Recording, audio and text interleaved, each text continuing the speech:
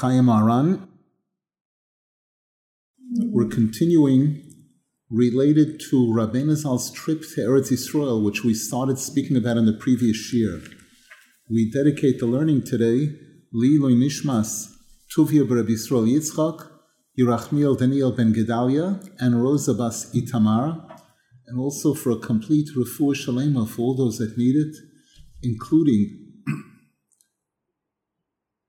Chaviva Chana Bas Galia, Shimon Eliezer ben Rochel, Ruven Chaim ben Chanelka, Avigail Brocha Bas Shira Dvoira Bas Miriam, Jonas ben Hilda, Leah Reina Bas Aviva, Shimon Zvulon ben Soraleya, Rus Alexandra Esther Chaya Bas Luna Patricia, Yehuda ben Soramaya,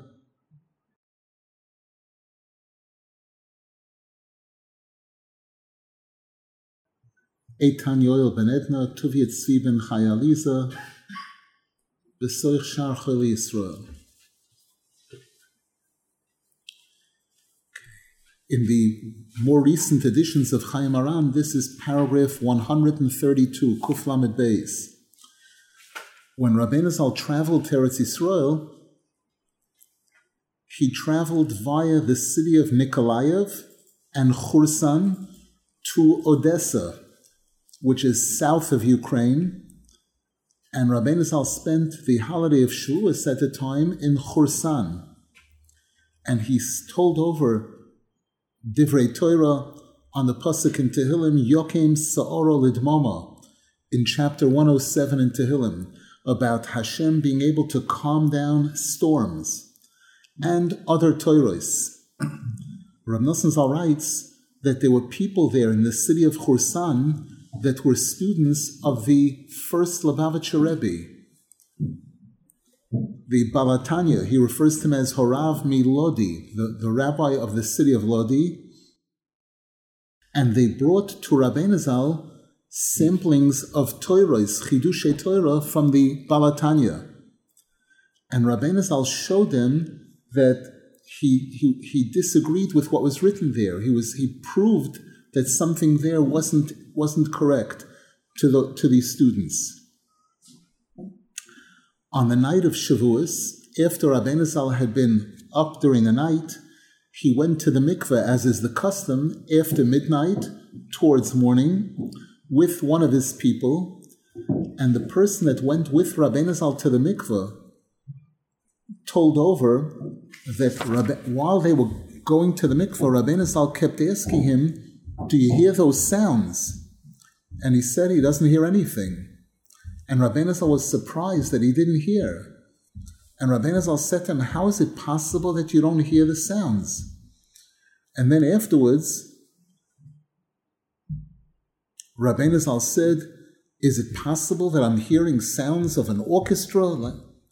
And the person said, "No, doesn't hear any sound of any orchestra, any choir, no sound at all." And Rabbeinu Zal was very surprised.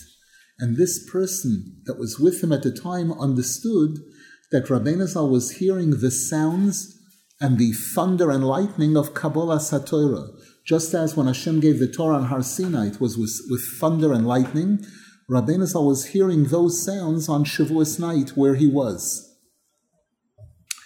Afterwards, when Rabbeinu Zal came out of the mikveh, he said that I had something new revealed to me regarding what the Tikkunei Zohar speaks about, regarding two different levels of yira, of respect, fear of Hashem. We know the Zohar Kodesh says that there are sometimes that it seems in the Torah we're given the impression that yira is a lower level than ahava. And there are other places where we're given the impression that yira is higher than ahava. And the Zohar Kodesh explains because there are two types of yira. There's yira so'inish, there's fear of punishment, consequences, where that level of yira is lower than avas Hashem. But then there's another level of yira called yira soroimamus, which is a respect that comes from a real recognition of the greatness of Hashem, how great Hashem is. That level of yira is even a higher level than avas Hashem. But Rabbeinu Zal said, now I've become aware that there's a third level of Yira, which is higher, much, much higher than the Yira Ilah that the Zohar Kodesh speaks about. And this is a level of Yira, of awe and respect that's very, very high.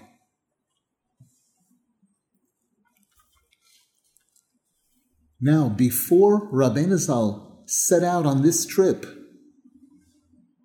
from the city of Medvedevka, Rabbeinu Zal had said that one of the reasons he wants to travel to Eretz Yisrael is he wants to fulfill all 613 mitzvahs together, including the mitzvahs hatluyos baretz, those mitzvahs that can only be performed in Eretz Yisrael, together with all the mitzvahs of Chutz Laretz, and to merge them together and to fulfill them spiritually. Some of those mitzvahs, a mitzvah to divorce one's wife, for example.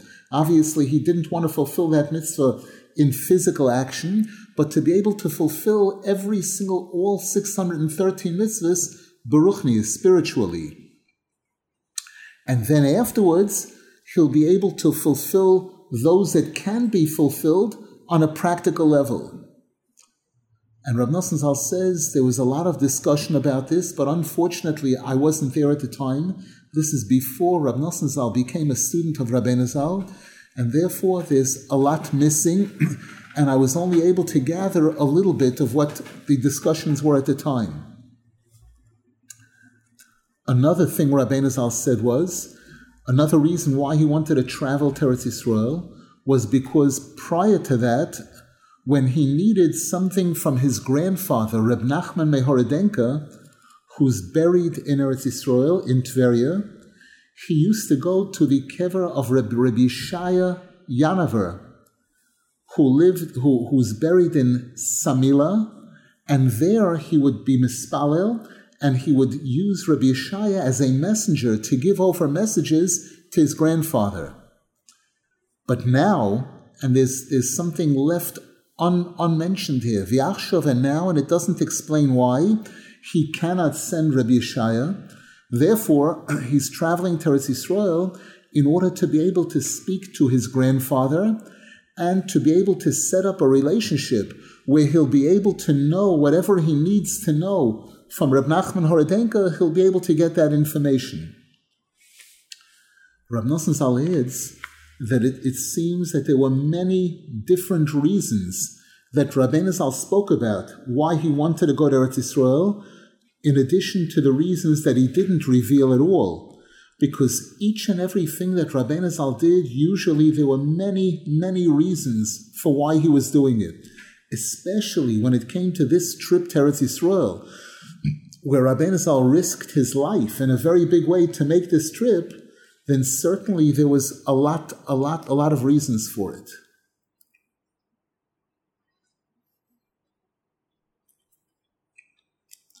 Paragraph 134, Rav Nasan Zal says, I heard, told over in Rabbeinu Zal's name, that he said that he wanted to travel to Eretz Yisrael in order to achieve Chachma Ilah, a certain very high level of Chachma. Because Chachma Tato, he has already, but he wants to achieve this Chachma Ilah, a certain higher level of Chachma. And Rabbeinu Zal said that as soon as he took 4 steps in Eretz Yisrael, he immediately accomplished everything, all the different reasons that he had wanted to go to Eretz Yisrael to accomplish, he accomplished in those first 4 steps that he took. And Rav Nasan Zal says, I also heard the incredible joy and satisfaction that Rabbeinu Zal had as soon as he arrived in Eretz Yisrael, that everything that he had wanted to accomplish was already accomplished. Paragraph 135. Rabbeinu Zal said to his student Rabbi Yudel. Rabbi Yudel was one of the closest students of Rabbeinu Zal, who before becoming a student of Rabbeinu Zal, he himself was already a teacher, a mekubal, and Rabbeinu Zal told him that he'd like to travel to Eretz Yisrael. So Rabbi Yudel gave Rabbeinu Zal a bracha, and he said to him, certainly you want to accomplish something very, very great there. May it be the will of Hashem that Hashem should help you to accomplish what you want. And Rabbeinu Zal shook his head to the bracha. He accepted the bracha. Afterwards, Rabbeinu Zal commented, the truth is, I could accomplish everything that I want to accomplish in Eretz Yisrael. I could accomplish it really over here through tefillah and tachnunim, through intense tefillah. And I wouldn't really have to travel to Eretz Yisrael. However, the difference is that if I'll be zeicha to be in Eretz Yisrael, there I'll be able to receive these incredible high-level understanding of Hashem through levushim, through cloaks. Whereas in Chutz La'aretz, now outside of Eretz Yisrael, I cannot receive it with these levushim, only without levushim. And Rav Nasan Zal points out, and Rabbeinu Zal said that this is actually the difference between the holiness of Shabbos versus the holiness of Yom Tov. And Rabbeinu Zal opened up the Siddur of the Arizal for Rabbi Yudel, and he showed him how the Arizal explains that this is the difference between Shabbos and Yom Tov, that on Shabbos we receive a certain incredible high-level light from Hashem with levushim, with garments, which make it safer, easier, and obviously a better level.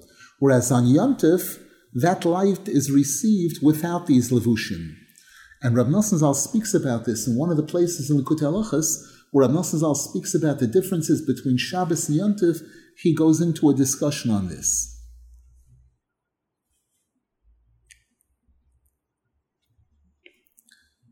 In the beginning of Rabbeinu Zal's trip to Eretz Yisrael, he spent a Shabbos in the city of Skolia, and there he saw the great tzaddik Rebbe Nachum Mendel Mivitebsk, who was the one who led the journey of the students of the Baal Shem Tov to Eretz Yisrael. Those students that made Aliyah to Eretz Yisrael, the students of the Baal Shem Tov, Rebbe Nachum Mendel Mivitebsk was the one who led that journey.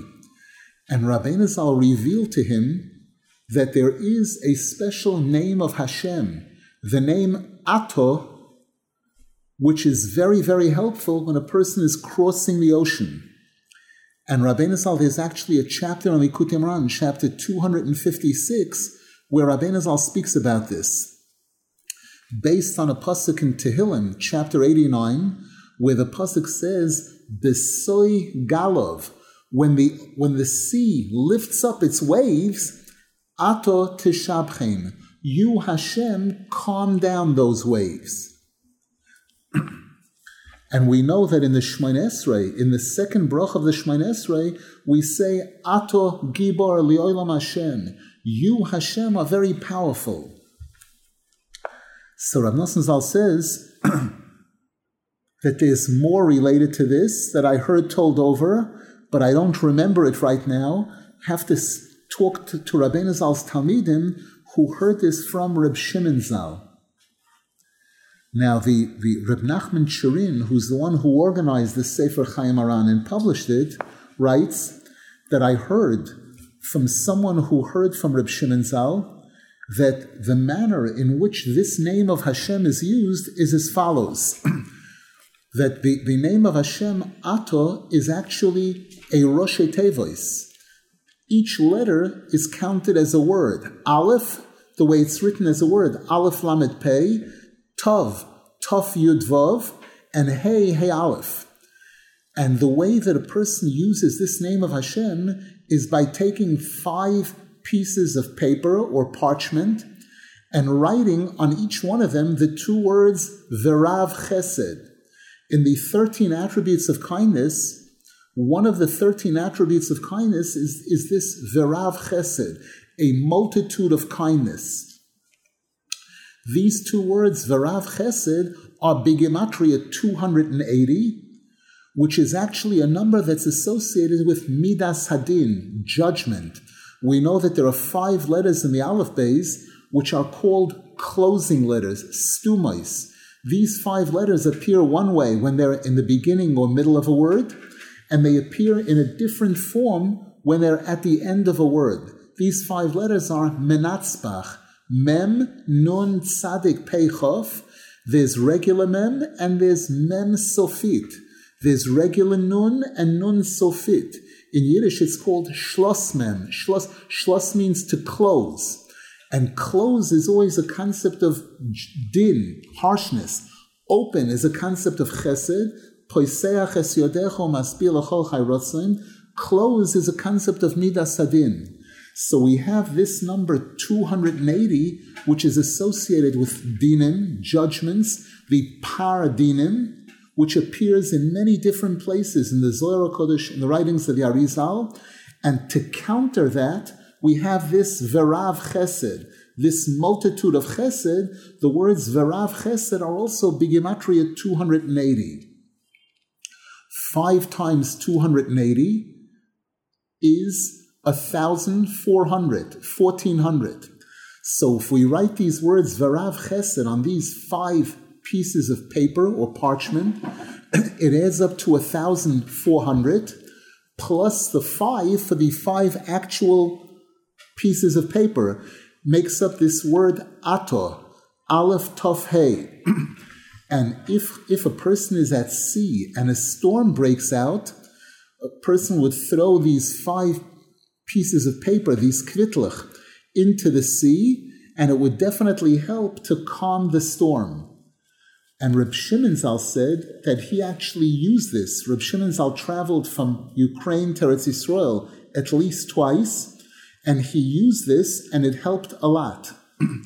And before Reb Shimon Zal made his second trip to Eretz Yisrael, he was in the city of Breslov. He went to a sofer and asked him to write many of these kvitlach, writing the words verav chesed the way a sofer writes it, in order for him to take with him on the journey.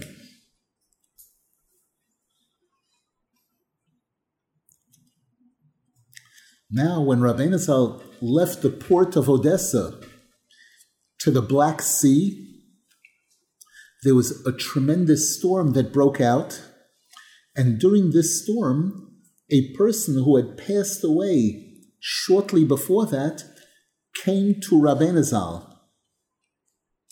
The neshama came to Rabbeinu Zal, and Rabbeinu Zal asked the person who was with him on the trip, "Did you see this young man from Volochovitz?"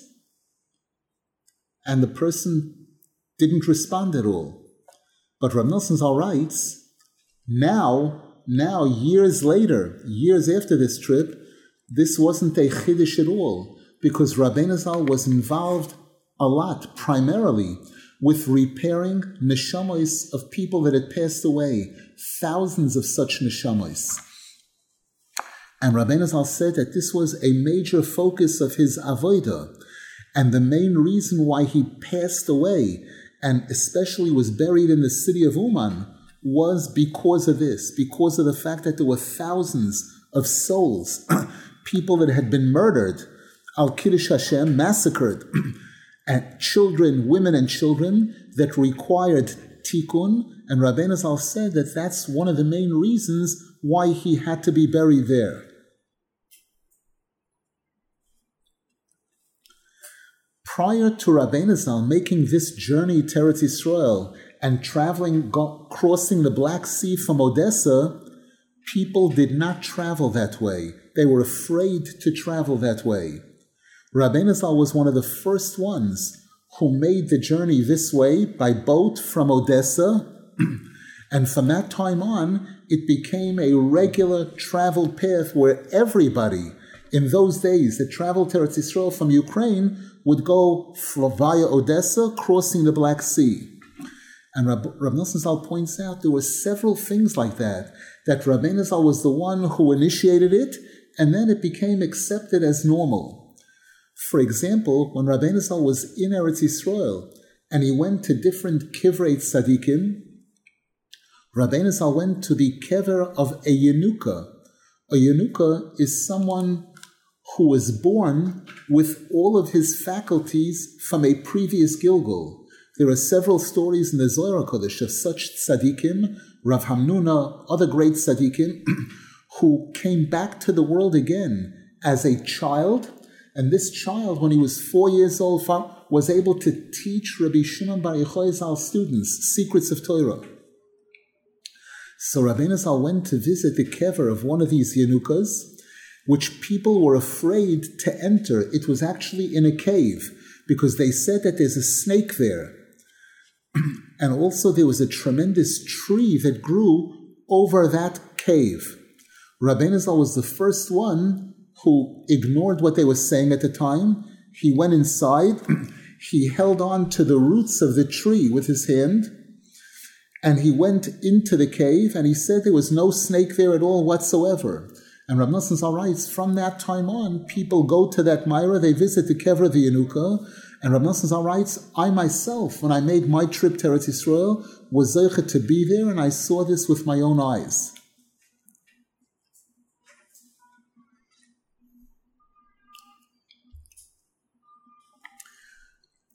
Paragraph 139. Before Rabbeinu Zal arrived in Eretz Yisrael, he went through tremendous suffering and tremendous obstacles, which Rav Nasan Zal writes, impossible even to describe. And when he was in Istanbul, the city of Istanbul, which is also called Constantinople, Rabbeinu Zal threw himself into an incredible level of katnus, to acting like a child. He dressed himself, he wore a torn garment, and he walked barefoot and without a hat.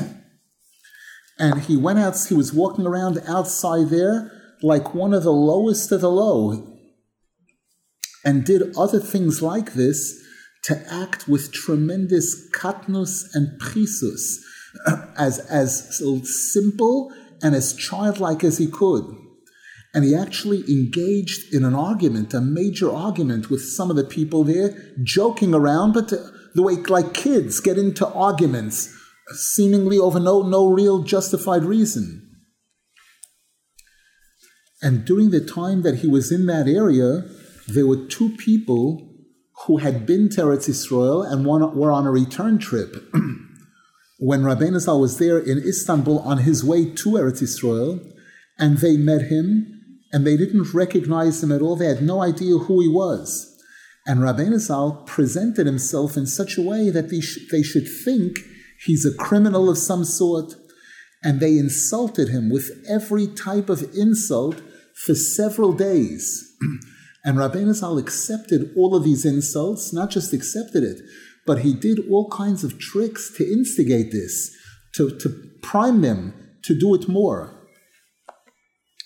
And Rabbeinu Zal said that if he did not go through this katnus, if he did not put himself down to this level and be able to receive and accept all of these insults, he would not have been able to succeed in getting to Eretz Yisrael because of all the tremendous obstacles that were blocking his path.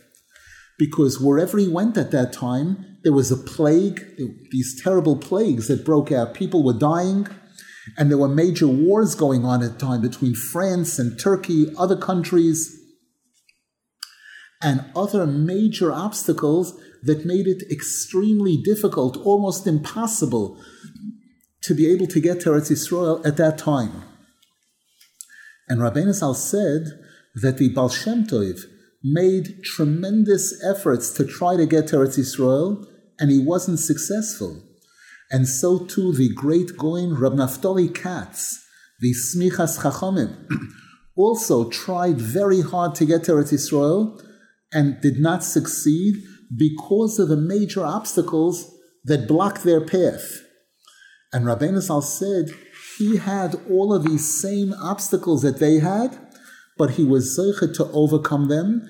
And he said that this katnus, the ability to put himself down to such a low level, is what helped him tremendously. And without that, he would not have succeeded in getting to Eretz Yisrael. Rav Nasan Zal writes, I heard told over in the name of Rabbeinu Zal that he said that before a person can get to godless, to greatness, a person has to first fall into katnus. We know when Hashem created the world, we're told that first there was night and then there was day. Vayera, vayvoiker. And Eretz Yisrael is gadlus the gadlus. Eretz Yisrael is one of the highest possible levels of holiness. And therefore, if a person wants to get to Eretz Yisrael, they have to first go down to katnus the katnus, to an incredible level of lowness. And that's why the Baal Shem Tov was not able to get to Eretz Yisrael. He wasn't able to put himself that far down. Whereas Rabbeinu Zal succeeded in getting to Eretz Yisrael through this incredible katnus that he put himself down, this katnus the katnus.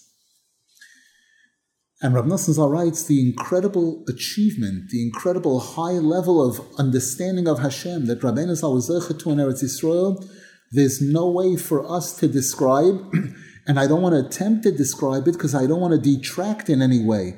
Chas v'shalom. Rabbeinu Zal actually said about himself that if the generation weren't as low as they are, then people would recognize what an incredible chiddush Rabbeinu Zal was. However, unfortunately, because of the fact that the generation wasn't really worthy, because of that, Rabbeinu Zal's light was hidden and wasn't revealed in its full sense.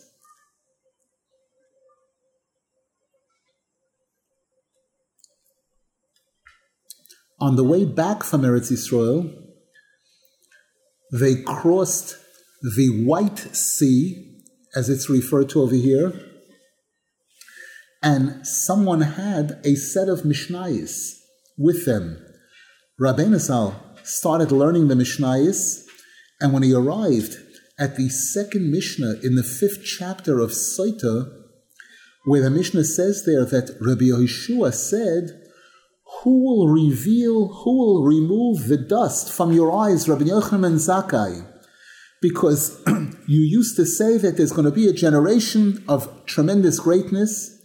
Rabbeinu Zal became very excited, and he clapped his hands, and he said, who sees what I see? Because there was revealed to me in this Mishnah now something incredible, and Rabbeinu Zal didn't want to reveal it. One small aspect of it he did reveal to the person that was with him, and Rav Nasan Zal doesn't write what it was. Paragraph 142. I'm not mentioning each and every paragraph, just to follow a flow. In the old versions, these numbers are much smaller numbers. This paragraph we're up to right now is paragraph 14. Yud Daled, within this topic, within this chapter of Rabbeinu Zal's trip to Eretz Yisrael. The larger numbers are going in order from the beginning of the Sefer to the end of the Sefer. Any questions, please?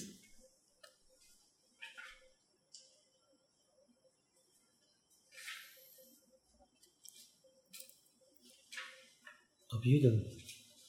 So I think I heard from Nachum Buchstein. I only want to know if I'm right or not.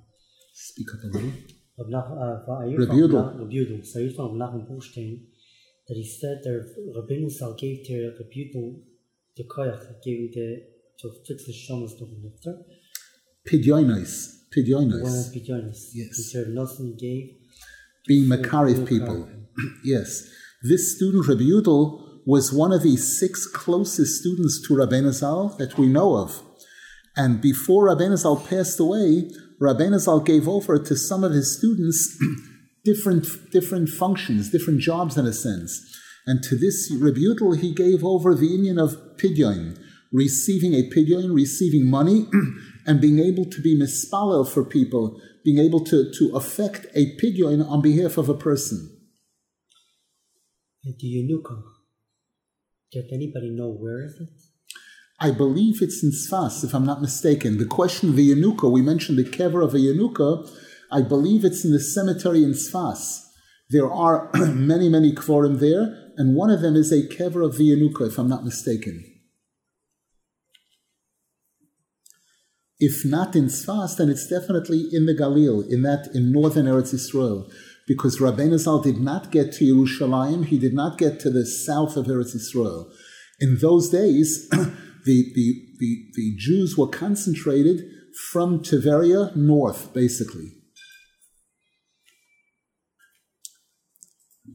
Kuf Mem Gimel, paragraph 142, Kuf Mem Beis.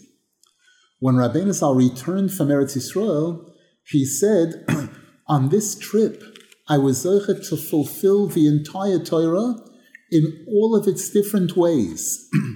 I was zeichet to realize how it's possible to fulfill the Torah in such a manner that even if I was sold as a slave by the Arabs or the Turks, in those days there was slavery, and I was sent to some distant country where there's no Jews there at all, and I would be sent out to take care of the sheep, and even if I wouldn't know what day is Shabbos or what day is Yom Tov, and I did not have a talis or tefillin with me, or the ability to build a sukkah, or to practically perform any of the mitzvahs, I would still be able to fulfill each one of the mitzvahs spiritually.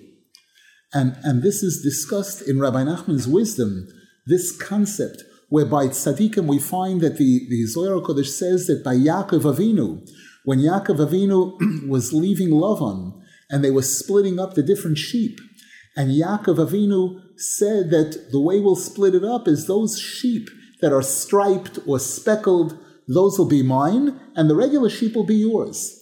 And Yaakov Avinu took sticks and he peeled off the bark from it, and the Sifrei Kabbalah explained that Yaakov Avinu knew how to affect the tikkun of tefillin, by the tefillin and ritzuos, by the way that he was peeling off the bark from those sticks. These are obviously very deep secrets that the greatest of tzaddikim are aware of.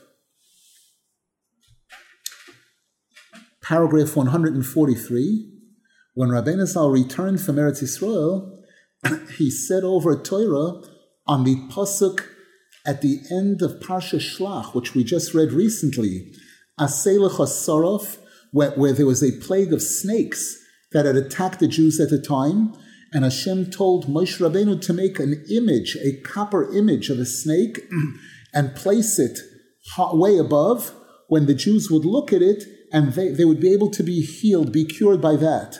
So Rabbeinu Zal said Torah on that pasuk on Friday night, and then at Suda Shlishit, he said over a Dvar Torah on the pasuk Ki savar b'mayim itchoni. When you're crossing the water, I am with you, Hashem says. And this Torah appears in chapter 73 in Likutei Moharan. It's a short Torah. And Rab Nosson Zal writes that this Torah was very, very precious in Rabbeinu Zal's eyes. That again, this was one of the first Divrei Torah that Rabbeinu Zal told over after returning from Eretz Yisrael, where Rabbeinu Zal explains the word Ani, each one of the letters, what the Aleph represents, what the Nun represents, how this represents a person davening with proper kavanah, and that through this a person is able to achieve a tremendous closeness to Hashem.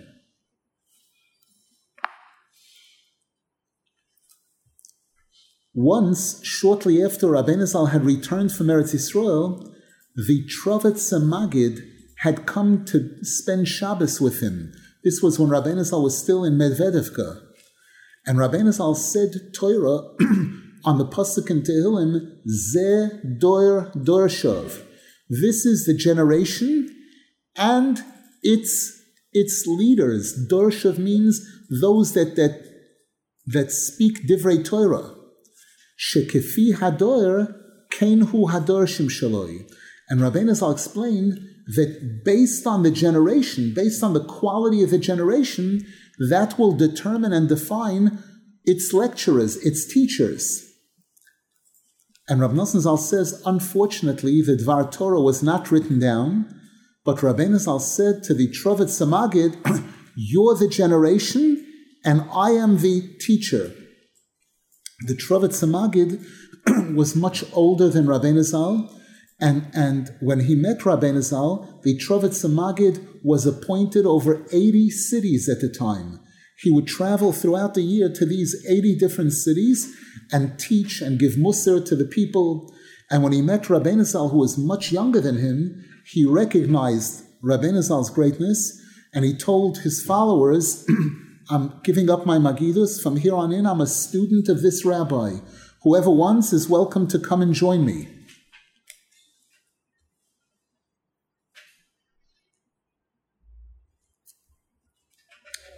Paragraph Kuf Mem Hey.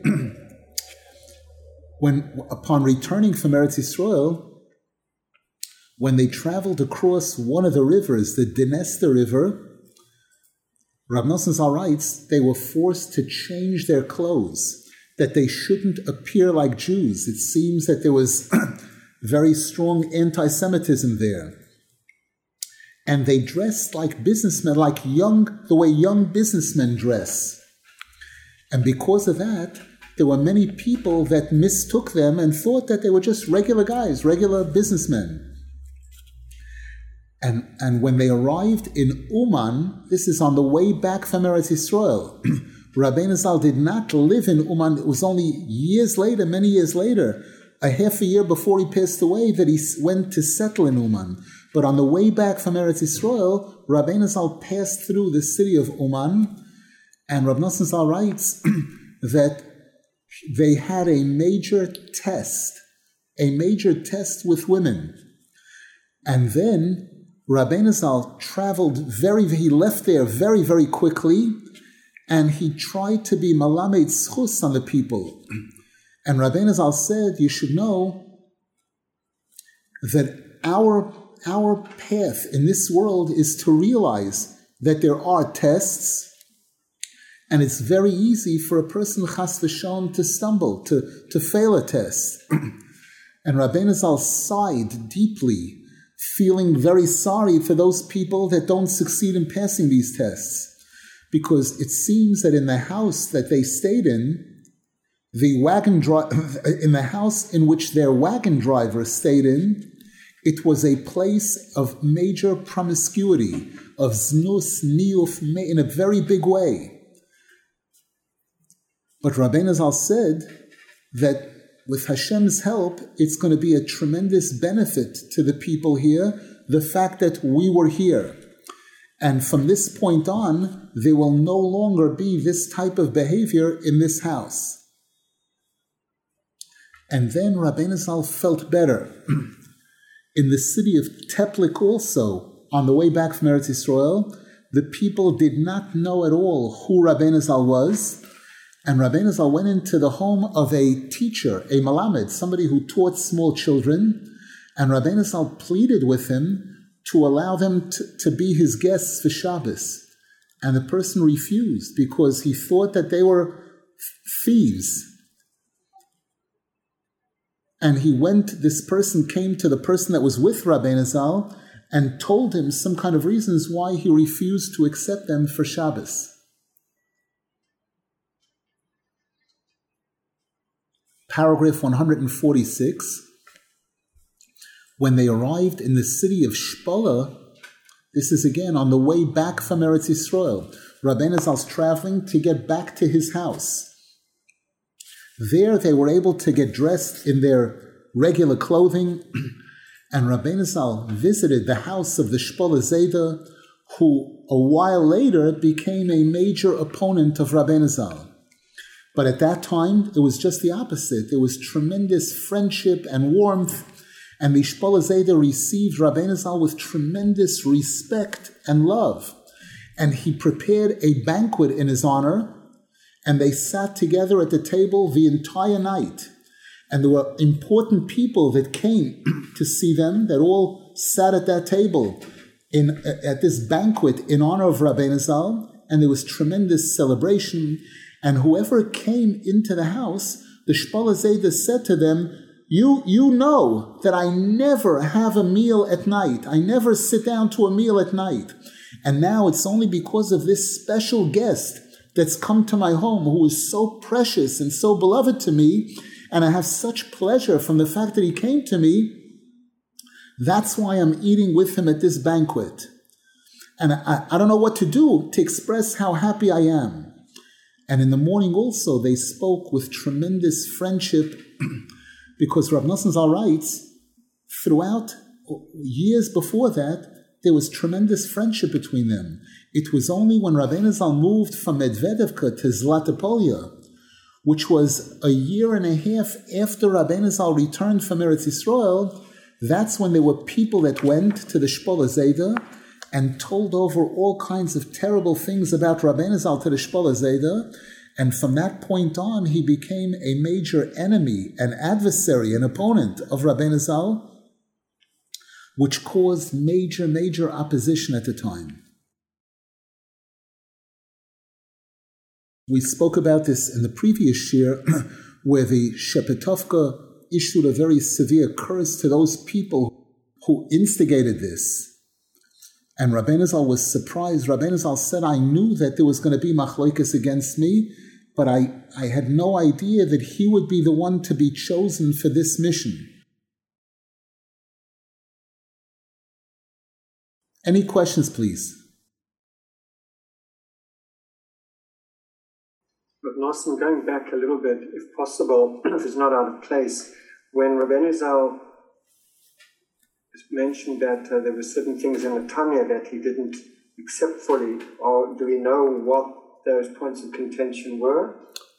I don't know if it was in the Tanya. Number one, it says that they showed him some chidushim. I'm not sure if it was in the Sefer Tanya. But we don't know. It seems we don't know. I haven't heard.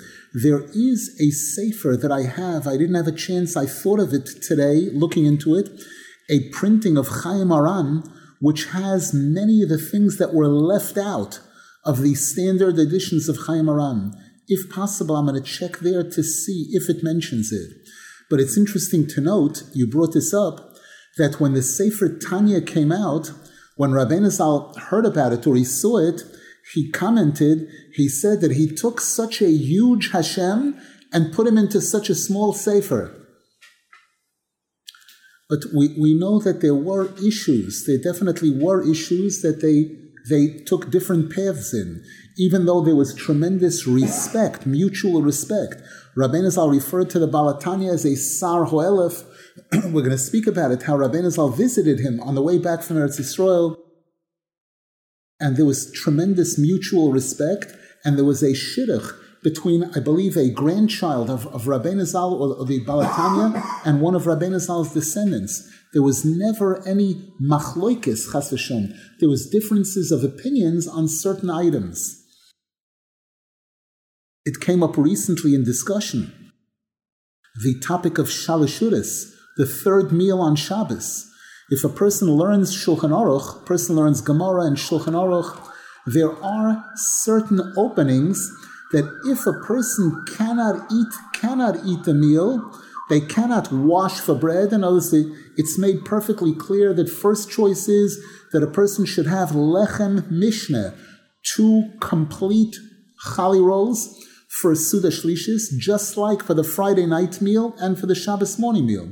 But if a person can't, if there are extenuating circumstances, then a person can use mezainos, cake, or even fruit b'di'evid.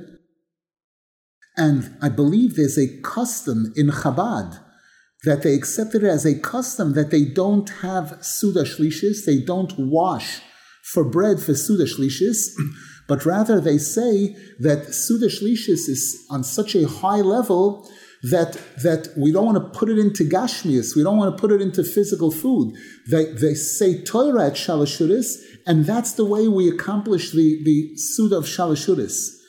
And Rabbeinu Zal followed the Zohar Kodesh in this, which is extremely harsh regarding a person who does not fulfill all of the 3 meals of Shabbos, with Lechem Mishnah, and I remember my Rebbe, Rav Rosenfeld, Zechron Livrocha, was very, very strong on this point, teaching his students, because during his time, about 50, 60 years ago, there were communities, shuls, where it became a standard and a norm that people would come to shul for mincha on Shabbos, and they would stay for Ma'ariv. And the shul would not provide Suda Shlishis. Or some shuls that were being generous, they would provide some crackers or something small. And Rav Rosenfeld, in his shurim to his students, impressed upon them how important, how extremely important every one of the meals of Shabbos is, and in certain ways, Suda Shlishis is the most important, the holiest. It's the climax of the whole Shabbos. And it was based on his influence that some of these students went to war, went to battle against the committees in some of these shuls, and insisted that they'll pay for the Suda Shlishis. And I remember when I came around to Rav Rosenfeld, at that time, this change started taking place.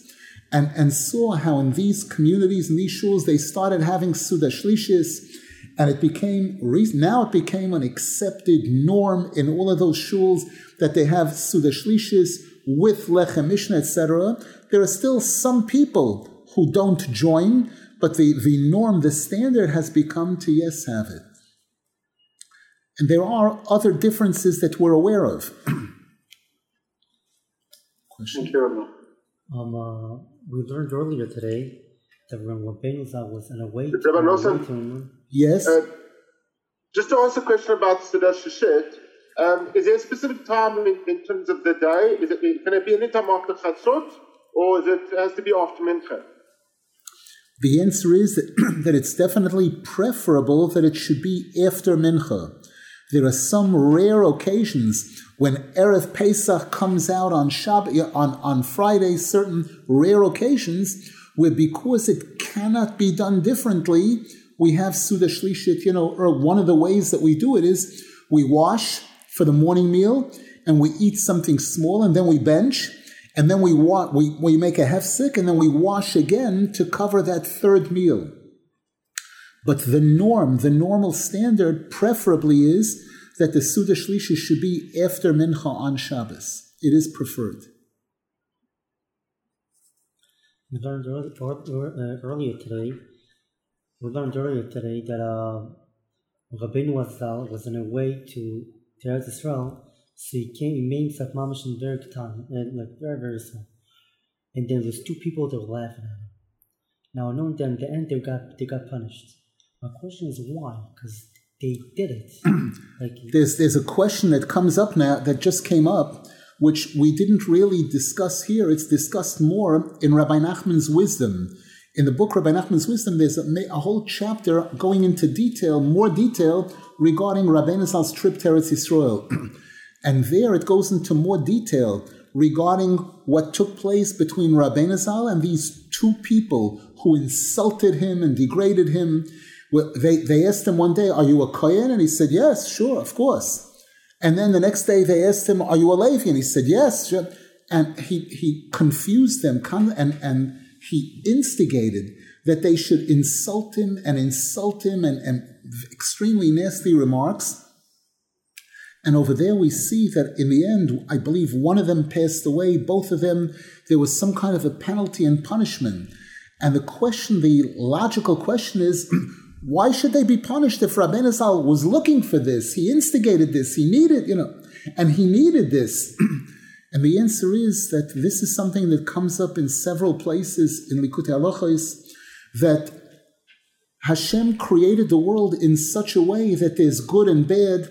Tzaddikim have to have challenges, different things. The person who is used for this type of thing, that person is chosen. The Gemara says, Megalgal and schus alidei zakai v'choiv alidei chayev. When Hashem has something good that He wants should be done, He chooses a good person to do it. And when there's something bad that has to be done, Hashem picks a bad person to be the one to do it. So obviously there are reasons why these two specifically were there at the time, why they were chosen to be the ones to do this. Everything is cheshbonis min hashamayim. In the writings of the Arizal, in the Shara Gilgulim, the Arizal sometimes gives us insights, deep insights to show why it is that certain tzaddikim encountered certain rishoim.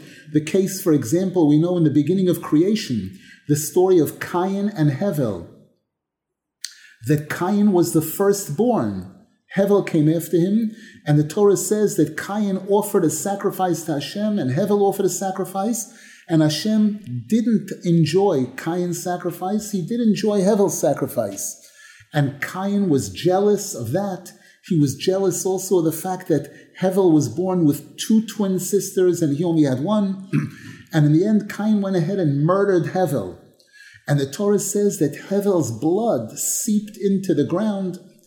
The Arizal shows there's a pasuk Shivosayim Yukam Cain, that Cain will go through 7 times 7 purifications in a sense. And the Arizal says the word Yukam, Yud Kuf Mem, represents 3 of the major Gilgulim of Cain. The Yud is Yisroi, the Kuf is Koirach, and the Mem is Mitzri. And these were 3 major incidents in the life of Moshe Rabbeinu. The Arizal shows how Moshe Rabbeinu was a Gilgul of Hevel. The word Hevel, the Hey, stands for the 5 Chumashim, the 5 books of the Torah, which begin with the letter Beis and end with the letter Lamed, which is what Moshe Rabbeinu's great achievement was. Moshe Rabbeinu brought the Torah to us. And the Arizal shows how all of the generations afterwards, from Cain and Hevel, Noach, all the different people, how they were part of a track. These were all Gilgulim of Cain, these were all Gilgulim of Hevel, and the interaction between them was all part of correcting the original sin of Cain and other things along the way.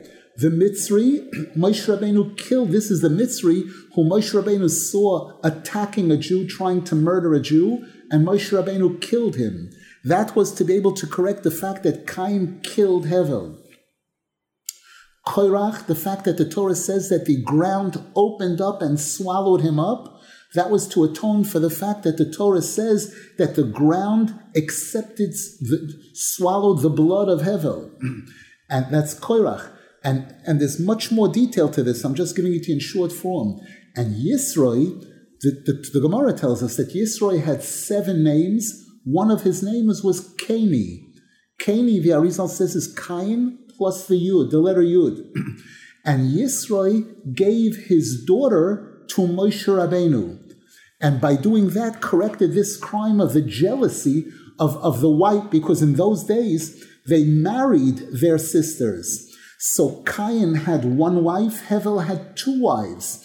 And by Yisroi giving his daughter to Moshe Rabbeinu, this was correcting that jealousy that he had for the extra wife of Hevel. And it's brought that the word Tzipoira is bigematria le Moshe, to show that she was destined, this daughter of Yisroi, of Cain, was destined to be given over to Moshe Rabbeinu. So this is just an example of showing how every single detail of what goes on in the world, all of these interactions, is all based on a path from the time of the creation of the world till now. So that when we see seemingly somebody who didn't do anything wrong, and why are they being punished, there's definitely, the Gemara says, when the Gemara speaks about a person killing somebody by accident, somebody kills somebody by accident, and then they have to run away to an Ir Miklat. And if they leave that Ir Miklat, the relative of the person, the victim, is allowed to kill them. And they have to stay there until the Kohen Gadol passes away. And the Gemara says, why did this happen? Why did this And the Gemara says that very possible it's because at a previous opportunity, this person killed somebody and there weren't witnesses around to be able to see it. So Hashem sets up a scenario where these 2 people meet. This one is chopping wood, and by accident the axe flies and kills that one. That one needed to be killed because he had actually killed somebody intentionally. And the one who caused the accident, the Gemara shows how all of this fits.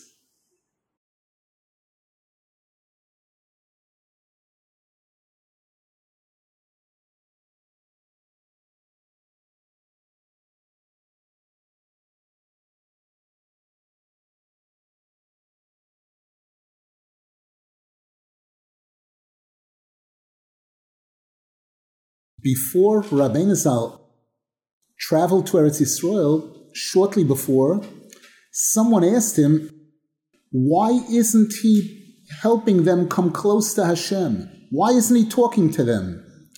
And Rabbeinu Zal said, right now, I don't have words. And Rabbeinu Zal said to him that I just realized a chiddush on that pasuk ki savar b'mayim itcha that we mentioned earlier in the shir, about when a person crosses an ocean, a sea, Hashem says, I'll be with you. And there's a chapter in Likutei Moharan expounding on this pasuk. And Rabbeinu Zal spoke about how it's possible to see when a person wants to be able to see Avraham, Yitzchak, and Yaakov. And he was able to see this in this pasuk, Ki savra b'mayim itcha ani. Rabbeinu Zal said, however, and that this was a chiddush to me, that this knowledge became available right now. But Rabbeinu Zal said, I think it's because I have to cross the sea now, and therefore this pasuk lit up for me in a sense.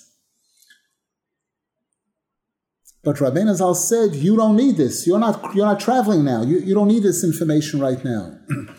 And even if I were able to take this chiddush and put it into Musar, which anybody could benefit, Rabbeinu Zal said, right now I don't have diburim.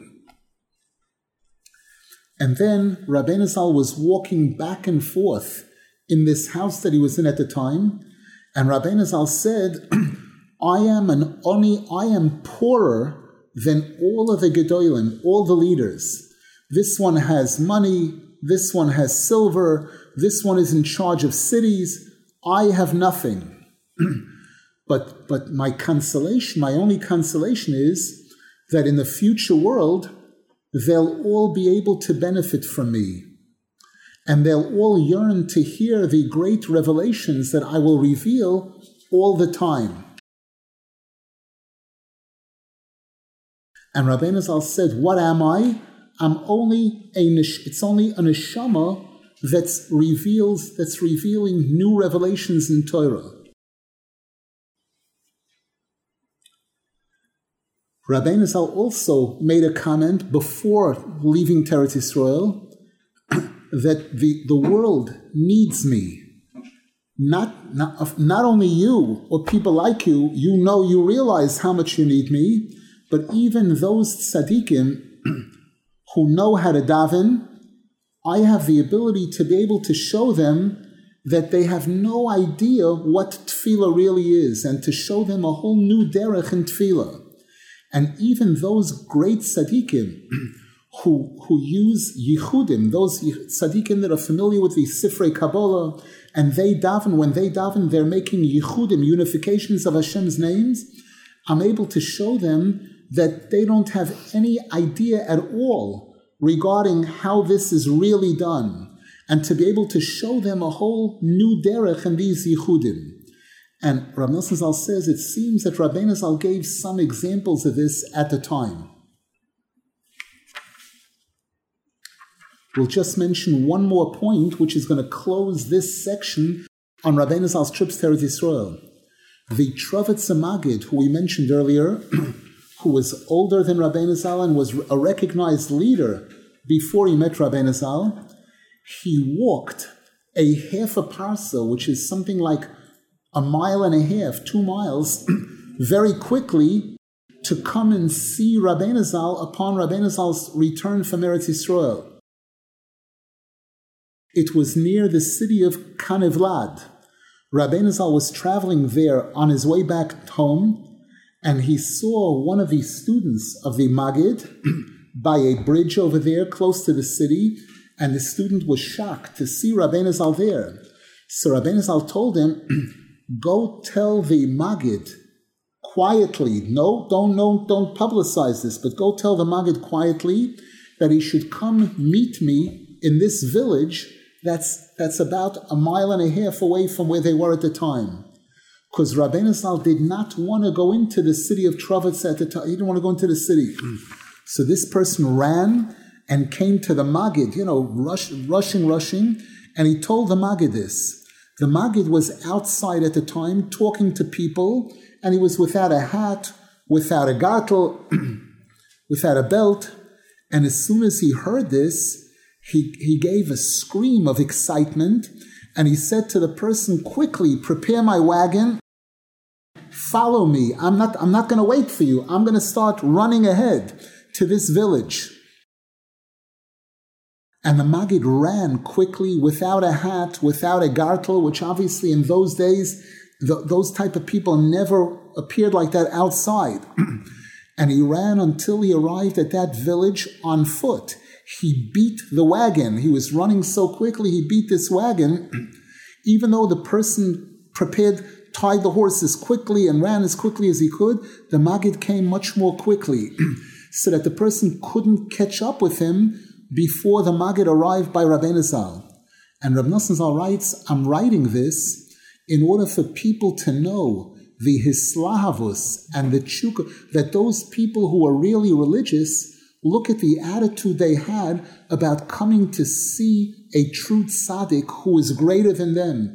Even though the Trovetz Maggid himself was a tzaddik, but he was so excited at the opportunity to see a tzaddik, his rabbi, that he ran in this manner with such enthusiasm to be able to greet him. Any questions before we close?